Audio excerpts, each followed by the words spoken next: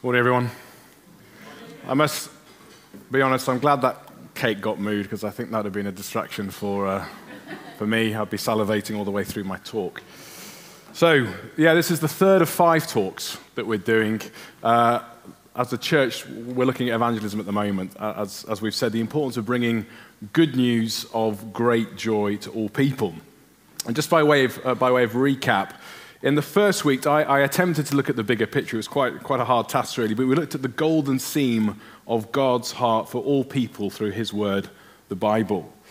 We prayed into the joy of our salvation, and then at the community group, we created the opportunity for you to remind yourself of your own unique and miraculous journey.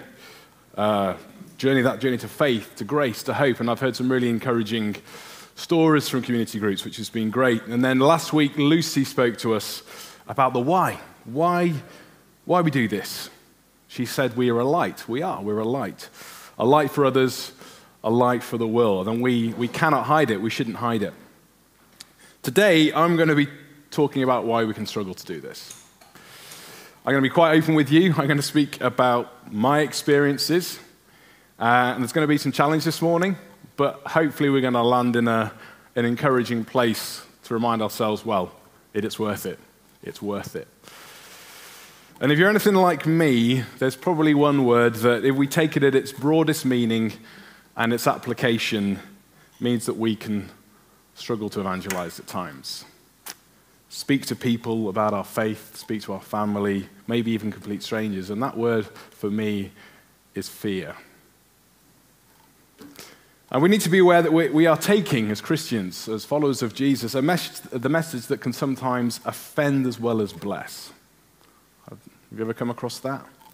We need to know that the word of the cross will appear foolish to those who do not yet know the depth and the danger of their sin. And Matt just brought that to us this morning, which I thought was really interesting and relevant. 1 Corinthians 1:18 says this, "For the message of the cross is foolishness to those who are perishing. But to us who are being saved, it is the power of God." And we know that our hearts, my heart, your heart, the human heart, can rage and rebel against God. So we need to be honest. Let's be honest that people might shout at us, or worse, when we share the gospel with them, but let's remind ourselves it's worth it. We are told to do it, we should want to do it, and it should be from a position of awe, obedience, gratitude, and joy. And in the context of today, fear is going to stand for several things. I've gone mnemonic crazy today, as you'll see. But most of my experiences have some kind of root in fear. All of these I've experienced. And so we're going to start with some reasons why I think we struggle. And number one is that we forget evangelism and run. We can forget evangelism and run. And we can run hard at all sorts of things, apart from evangelism at times. If you're anything like me, we can forget evangelism and run. Some of us struggle to evangelize because we've filled our lives to the brim.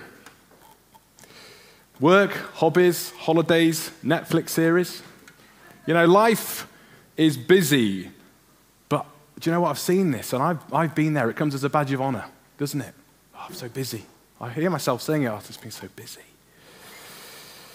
There are many things that take our attention. My point here, and listen carefully to this, my point here is not to diminish the effort you put into your job, your family. That's not what I'm saying. I don't think it's wrong for you to take part in things that provide valuable rest, that energize you, because that's really important too. But I want to ask whether we are packing our lives so full to the point that we can't pursue important biblical priorities. Prioritizing that allows time for important disciplines like reading the Bible, praying, ministry, evangelism.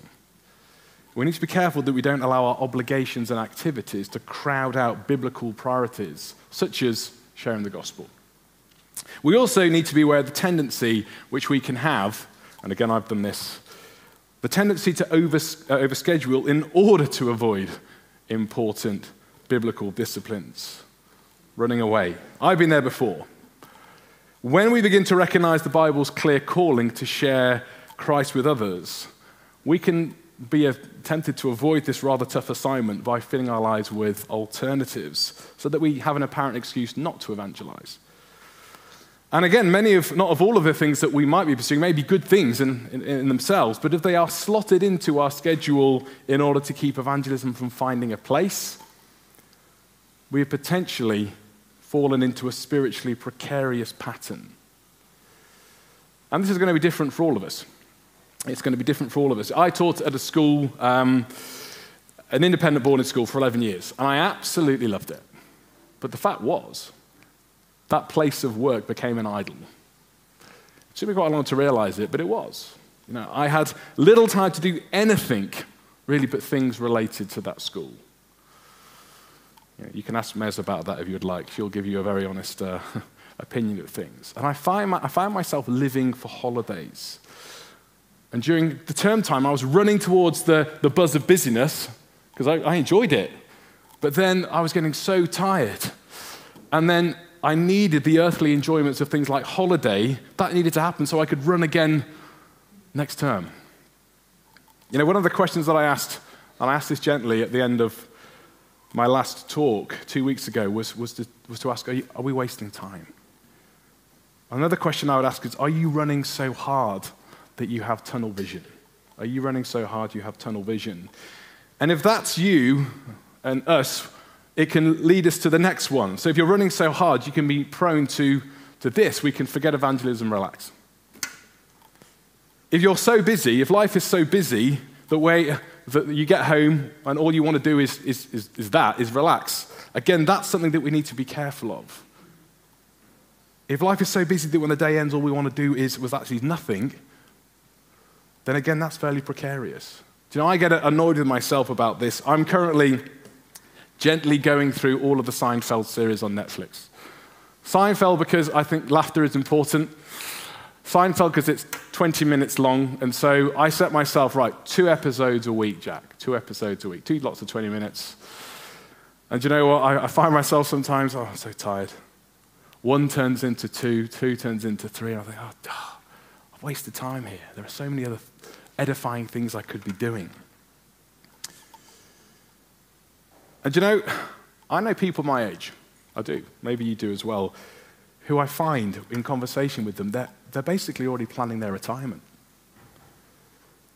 The ultimate goal of relaxation. A fortnight ago, we read from Genesis 12. I just want to remind us of Genesis 12, because I think this is interesting. This is the bit, and I'll just read it to you. When the Lord said to Abraham, "Leave your country, your people, and your father's household, and go to the land I will show you." God promised great things to Abraham, but sacrifices had to be made. Abraham needed to be obedient. He actually needed to leave a very secure and comfortable home. His home actually was a constant temptation to him. It was a place of relaxation. It was a place of pleasure. But he could not continue among them. He could not continue really among his friends and family without the danger of being dulled and blunted. And God needed him to be sharp and ready. And I think he asks the same of us. He needs us to be ready. We go to the New Testament, and we look at the likes of Paul. Paul doesn't seem to relax too much in the context in which he finds himself. I was reading Acts, and Acts 17, verse 16 is when Paul is walking through Athens, and it says this: Paul was greatly distressed to see that the city was full of idols. We see Paul's inability to stay silent at the world and the culture around him. He doesn't relax into it. And I suppose the question is, do you? Do we? Number 3, we can forget evangelism and avoid relationships. Or maybe avoid repercussions. We could say that as well. Many of us like to be liked. And some of us, we love to be loved. We all feel that dopamine hit, that adrenaline rush when we're affirmed, when we're approved, when we're admired. And I think this can lead us to gently avoid questions of faith, especially with friends with whom we just don't want to rock the boat. And for some of us, this might mean that we avoid non-Christian friendships. Some of us, perhaps, out of a fear of falling into worldliness, might isolate ourselves, insulate our lives with an impenetrable wall of Christians that we don't feel the discomfort. The discomfort of discussing spiritual things for those who don't yet know Christ. 2 weeks ago, again, I asked the question, do you have any friends who aren't Christians? Do you have any friends who aren't Christians? And at times in my life, that's been me. And it's quite difficult, actually, because as a father of 3 who's really quite connected into the church, natural places to meet new people has lessened. It's quite difficult. And so I've had to be intentional to create opportunities to meet new people. You know, I've often piggybacked on Mez's friends and you know, the partners, the husbands of them. People at cricket on a Friday night. You know, having some great conversations with those people as the girls play cricket. But, you know, there can always be friends for a reason and a season. I believe that. Do you know, I was reminded of those chickenpox parties that people sometimes have. Has anyone ever had one of those? There you go. Thanks, Neil. Do you know, because we have those things because we know it's a lot better for kids to get chickenpox when they are younger. But it's the idea that you go and you kind of get the children to get really close, don't you? They're in close proximity. But if we don't have friends who we can rub up against, who aren't Christians, then it's unlikely that you're ever going to be able to tell your story.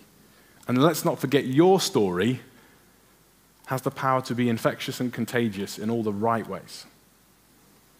And, you know, linked to this, I don't know what it's like for you at work, but my workplace, not this one, by the way, my other workplace, it seems to be gently obsessed with personality tests. Introverts, extroverts. Here's your label. Now wear it and behave accordingly because you're an introvert, and that's what you do. Is that just me? And it's obviously a simple fact that some of it, we're all different. It's a wonderful thing. Some of us are more outgoing. Some of us like to keep to ourselves. Some of us re-energize differently. And that's great. The world and the church need all sorts of people. But my challenge here, and this is a broad statement, I don't think we can allow our personalities to become an excuse for why we don't engage people with the gospel. And for some of us, it might take a little bit more effort to develop relationships. Some of us may need to rein in our enthusiasm. I can sometimes rush people and lack patience. That's something I've done before. But again, let's not forget the power of your story. We all have a light, as Lucy told us last week. So let's step out in faith. Let's ask Christ for help. And for the glory of God, let's overcome maybe our tendencies to avoid what it is that you might do or perhaps not do. Number 4, we can forget evangelism after rejection. Do you know, if you're anything like me, you fear failure. You fear rejection. For me, there can at times, again, I'm being very honest with you here, there can at times for me, unless I root and establish things, my life, my interactions in prayer and in the Spirit, there can be a toxic mix. There's a toxic mix of competitiveness, which I've had since a toddler, unfortunately, which can lead to self-reliance. I sometimes step into the individualism of our culture, the desire to control my own life, and all that leads to, or can lead to, and if I'm not careful, it can lead me to take failure or rejection very badly. I have a friendship group from school, actually at university. There's 8 of us, and quite remarkable, particularly for guys, that we're still in touch. There's 8 of us. I'm the only Christian in that group, and it can be hard at times. I have been bruised. I've had feelings that my words have failed. I've felt the pain of rejection, and actually I have in the past got to a point with a few of them where I just wouldn't take the opportunity even when it did come along. But you know what? I've since held on to the words of Proverbs 29:25, which says this. It says, "Fear of man will prove to be a snare, but whoever trusts in the Lord is kept safe." Fear of man will prove to be a snare, but whoever trusts in the Lord is kept safe. I think this is a big one. As I was preparing this today, I felt this was a big one. I think some of us have been burned by this. And burns can take quite a long time to heal, can't they? So I want to encourage you. And actually, for some of you today, this might be the most important thing that you take away. And that is that we rely on God and not ourselves. I'm going to read some modern literature to you, which has really helped me when I've engaged with my feelings of failure, my fear of failure. And it might be that you make this into a prayer. So if this is you and I'm speaking to you today, you just might want to close your eyes. It's entirely up to you. But these are powerful words, although they've been very powerful to me in the past. And it starts by asking a question, which is this: but how could such a fear ever be for my good, or for the good of God's eternal kingdom? And here's the answer. Under the Spirit's instruction, such fears might become messengers of grace, revealing to you only what was true all along. In yourself, you do not have the strength or the wisdom or the ability to accomplish the task to which you are called. Apart from the Spirit of God breathing life into your incomplete and sin-tainted efforts, apart from the Father blessing and multiplying your inadequate offerings, apart from your Lord meeting you in your stumbling attempts at faithfulness, no good work will come to fruition. No achievement will endure. No lasting benefit will come of your labors. And so you must come repeatedly to the end of trust in your own strength, child, that you might help yourself again and again to his strength.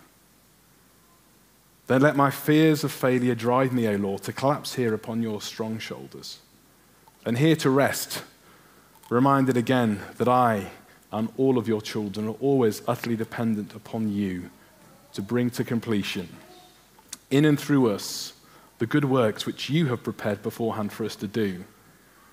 It is not my own work that is before me now, but yours.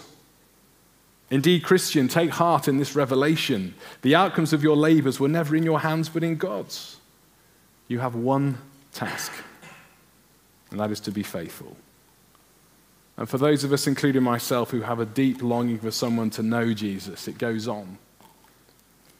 If your greatest good is to bear in fuller measure the image of your Lord, then might not his greatest and most holy good to you come cloaked in guise of defeat and dismay? And if that is your Lord's sacred intention, then who is to say how great a success even your failures might be when read properly at last in the chronicles of eternity? So relinquish now all vain attempts to solve the mystery of God's intent. You cannot think his thoughts. You cannot reckon his deep purposes. It is enough to know that all he does is done in love for you. You know, I've had struggles. I've had struggles with my friends, but I've had struggles with my brothers. I've got 3 brothers, and I just find it so difficult to talk to them about faith. There's so much shared history between us. It can be hard because we know that following Jesus is the best and the right thing to do. If only they could see what I see, but they don't. Not yet. But you know, there have been encouragements as well. And my encouragement to you is to dwell on those when you're feeling low about stuff like this, because we are fickle, aren't we? Go back and remember what's been done, prayers that have been answered, people you know who've come to faith. A couple of years ago, I got the courage just to blurt it out to one of my brothers. I said, so where are you at with your faith at the moment? And he looks at me and he just said, matter of fact, oh, it's interesting you asked that, Jack. Hercule Poirot has been reading me the Bible for the last 2 months. And of course, he was referring to David Suchet, who plays Hercule Poirot, who reads the Bible, doesn't he? And so, really, really encouraging. Really encouraging. And Joel's on a journey. And now it just means that we can talk about faith stuff. They're looking to go to church where they live. But what do we do? What do I do? What do you do? And I suppose what I feel resolved to do is to join the generations before me.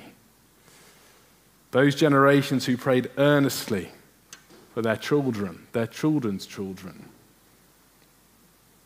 That list of friends and families that you may have written. Maybe you've put it somewhere and you've forgotten about it. Let me encourage you to go back to that list, or maybe rewrite one.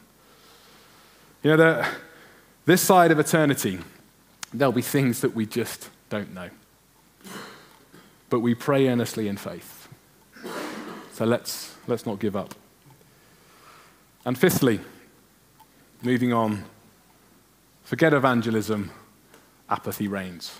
Forget evangelism, apathy reigns. Do you know, this is something that I suspect we all feel at times. I think Satan loves this because it renders us ineffective. It weakens our relationship with God. And again, I felt this one keenly at times. And I've had to come back to Psalm 51:12. Do you remember? This is my prayer for us this series. I've had to come back to this quite often. Restore to me the joy of your salvation and grant me a willing spirit to sustain me. A teacher once asked a class he was teaching, what would you say was the Christian's number one sin? To which the class joker replied, apathy, but who cares? The old saying goes, many a true word spoken in jest. You know, some have argued that indifference, not hate, is the opposite of love. Indifference. We can talk a good game. I certainly can. We like the theory of mission. It's a nice theory. But in reality, do we sometimes leave it to those people who do that kind of thing? You know, those people that we read about. They've got their books. We read the book, we put it down. That was inspirational stuff. We put it away and then we kind of forget about it. That's what I've done anyway. Speaking of books, my book recommendation for today is The Screwtape Letters by C.S. Lewis. Love this book. It's relevant to today. This is a book where Lewis imagines a series of conversations, advice giving, from a senior demon called Screwtape to his protege, his understudy, who's called Wormwood. And Wormwood is learning the devious, the subtle, the simple ways of bringing people away from Christ and the church.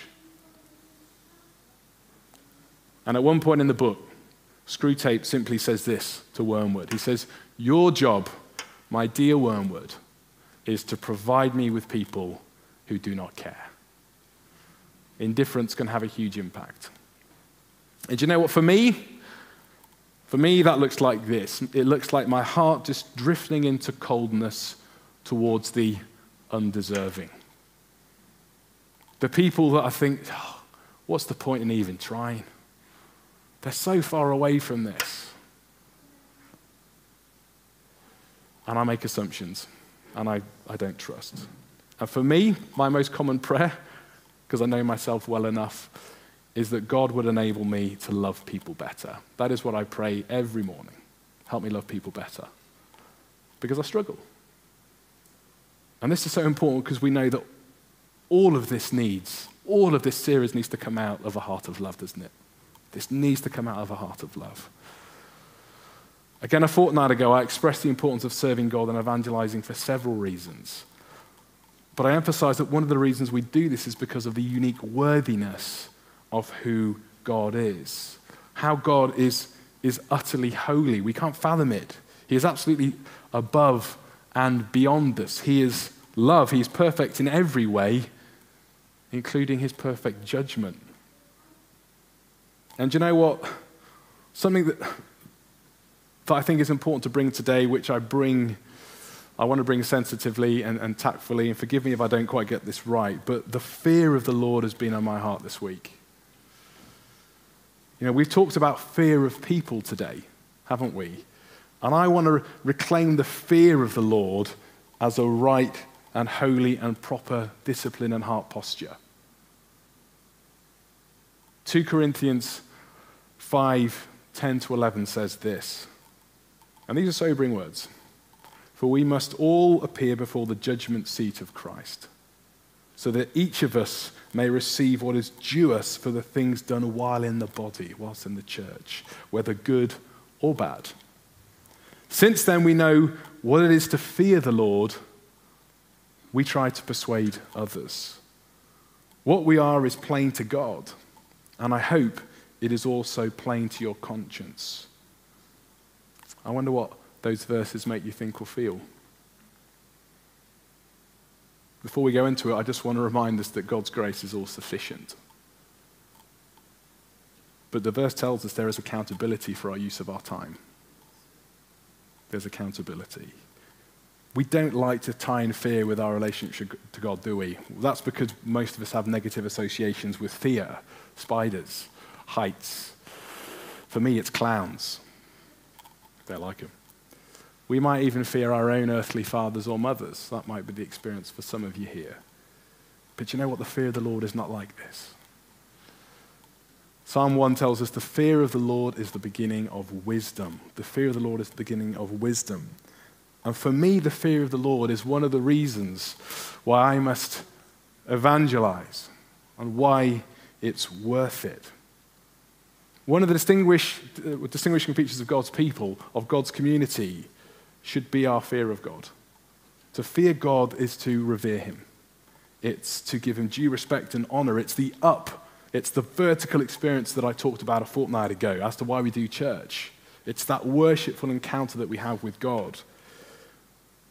Let me tell you this, the fear of the Lord shouldn't be about being scared of God. Fear in the Bible means to be overwhelmed. Fear in the Bible means to be overwhelmed. To fear the Lord is to be overwhelmed with wonder before the greatness of God and his love. It means that we find him fearfully beautiful. I wonder if you've ever felt that. I have. And it usually ends up with me blubbing like a baby. It usually ends up with me on my knees, or it usually ends up with me singing with a bandit at the top of my voice somewhere.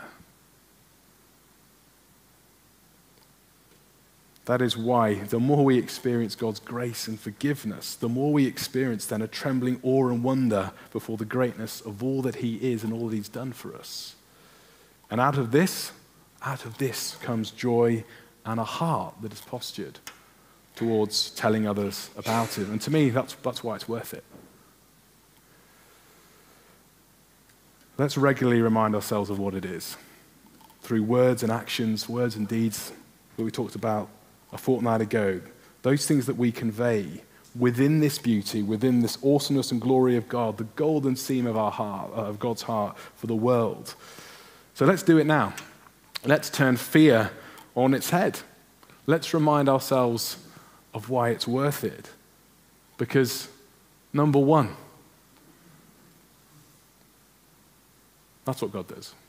He forgives everyone and restores. Do we believe that? He forgives everyone and restores. I see the need for Christ's restoration everywhere I turn. Number two, freedom exists and redeems. Galatians 5:1. It is for freedom that Christ has set us free. Stand firm then, and do not let yourselves be burdened again by a yoke of slavery. Thirdly, for eternity, a resurrection. Jesus defeated death. He offers a way to eternal life with him. And this links to something that's not very often preached on. We don't like to talk about it. I'm not talking about hell. It's a difficult topic. It's a difficult topic. And of all the reasons for why we evangelize, we probably steer away from this reality the most. We steer away from this topic. And for time's sake, I'm actually not going to talk about it too much. But what I think we can agree on as believers, as Christians here, is that hell is fixed and final, whether it's forever or whether it's finite. It's a complete absence from the grace and the mercy of God. I think we can agree on that. It's an existence that we don't want people to have. But of course, Jesus mentions it several times. Matthew 10:28. Do not be afraid of those who kill the body but cannot kill the soul. Rather be afraid of the one who can destroy both soul and body in hell. And these are hard words to take at times, aren't they? We just don't like it. Especially when we focus on a teddy bear version of Jesus, which we can do. But these words come from a very holy God. And the Bible is a loving warning. We need to remind ourselves of that. Jesus gave loving warnings, and warnings are important. I remember once a holiday in Wales and going for a swim on the Welsh coast. And my dad knew this beach, I didn't. And out came the competitive, overconfident boy who loves to swim in the sea. And my dad said, Jack, there's a riptide here. Just be careful. You probably shouldn't go swimming today. It'll be all right. 3 minutes later, I was being smashed up against a harbour wall, blooded legs, blooded walls because of the barnacles. My dad had to come and rescue me. He said, I gave you a loving warning, son, but you chose to ignore me. Warnings are important. I wonder if you've heard of Penn and Teller. American magicians, famous magicians. Penn Jillette is the chap on the left. Really interesting quote here. He's an atheist. And he said this: I've always said that I don't respect people who don't proselytize. That means evangelize. I don't respect that at all. If you believe that there's a heaven and a hell, and people could be going to hell or not getting eternal life, and you think that it's not really worth telling them this because it would make it socially awkward, how much do you have to hate somebody to not proselytize? I mean, if I believed beyond the shadow of a doubt that a truck was coming at you, and you didn't believe that a truck was bearing down on you, there is a certain point where I tackle you. And this is more important than that.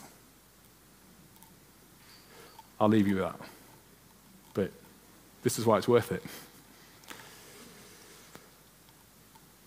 I want to just talk to you a little bit about the paralyzed man. That's been on my heart for us as well. And I'm coming into land here. We're going to just read from Mark 2. We probably have heard this story before, but let me just remind you. And it says this in Mark. It says, a few days later, when Jesus again entered Capernaum, the people heard that he had come home. They gathered in such large numbers that there was no room left, not even outside the door, and he preached the word to them. Some men came, bringing to him a paralyzed man carried by 4 of them. Since they could not get him to Jesus because of the crowd, they made an opening in the roof above Jesus by digging through it and then lowered the mat the man was lying on. When Jesus saw their faith, he said to the paralyzed man, son, your sins are forgiven. I just want to draw out a few things that I hope again will encourage us. Do you know, firstly, the friends have realized something. They've realized that the paralyzed man's only hope is Jesus. That's the realization, isn't it? And it's the same for us. It's the same for our friends and family. And it's worth it. So let's keep going. Let me encourage you to keep going. Let's be good and faithful servants. Let's encourage each other. Number 2, secondly, there were 4 friends. There were 4 friends. There wasn't just one. This wasn't a lone wolf. This was a team effort, and that team went to great lengths. I mean, they ripped a roof open. So find others who will pray with you, cheer you on when times are hard. You know, Will, Ali, and I had the privilege of this just this week. There are some guys who have been doing the rendering on the building across the way, and they were just in a hard place. They were in a tough place. And Ali had done some great relational work with them. And they came in and they were receptive to prayer.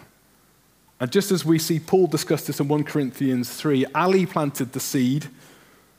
That was that common ground, the showing the care. We all watered in prayer. But it was clear that God had been making things grow in the hidden place of that man's heart who wanted prayer, who just came to his lowest point. And you know what? The Holy Spirit came and gave him peace. And this really brings me to the last point, which is the reaction makes it worth it, and it spurs us on. Can you imagine the scene in that house when that paralyzed man took up his mat and walked? And as we came out of the room downstairs, after praying for that man, the excitement and the reaction to what had happened was clearly etched on our faces, because several people could just see it. This is encouraging, isn't it? This encourages us. It's about stepping out, reminds us that it's worth it as well, that the Holy Spirit is wanting to encounter people.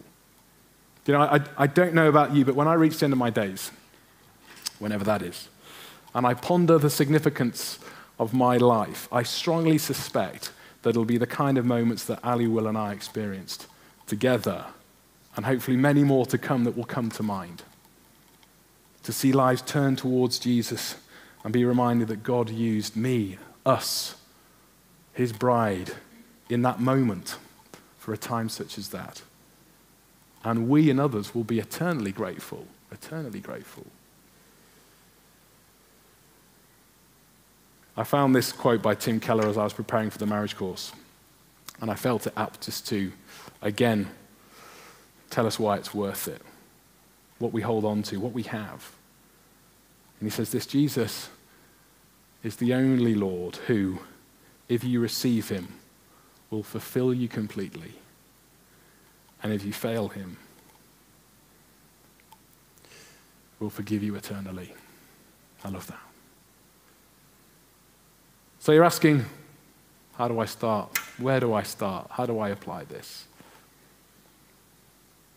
Just a couple of things for you to, I'm going to be doing this. You might choose to do this. I'll leave this with you. But number one, let's start with prayer. I'm going to be praying for a heart of love for humankind, and I'm always going to be doing that. If you struggle with this, maybe that's where you start.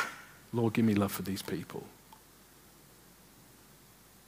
Do you need to pray into areas of your life that need prayer? We've talked about apathy. We've talked about prioritization. Are you running so hard at something that this is so peripheral now that it's almost gone? Pray that the Spirit would reveal what's going on in your heart. And lastly, I'm going to be praying that we walk in God's wake as he creates the waves. That we walk in God's wake as he creates the waves. We follow the leading of the Spirit. So those are my 3 prayers. 3 application points. We need to start with prayer, guys. I'm going to leave it at that.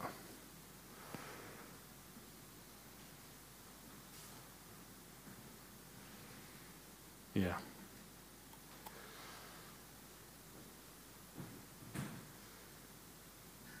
I was going to pray for us first, actually.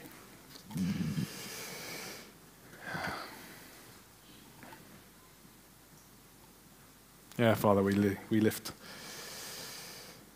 I lift these words to you, Father. If there's anything that's been too harsh, Lord, would you strip that away? I pray that, Spirit, would you laser in on those things that have been particularly important for each and every heart. As a church, Father, would we have such great love for those around us that we want to tell them about you and the love that we have. And Father, I just pray that we become reliant on you. It feels like that's been the theme of today. Help us to trust in you, trust and obey, for there's no other way. In Jesus' mighty name we pray. Amen.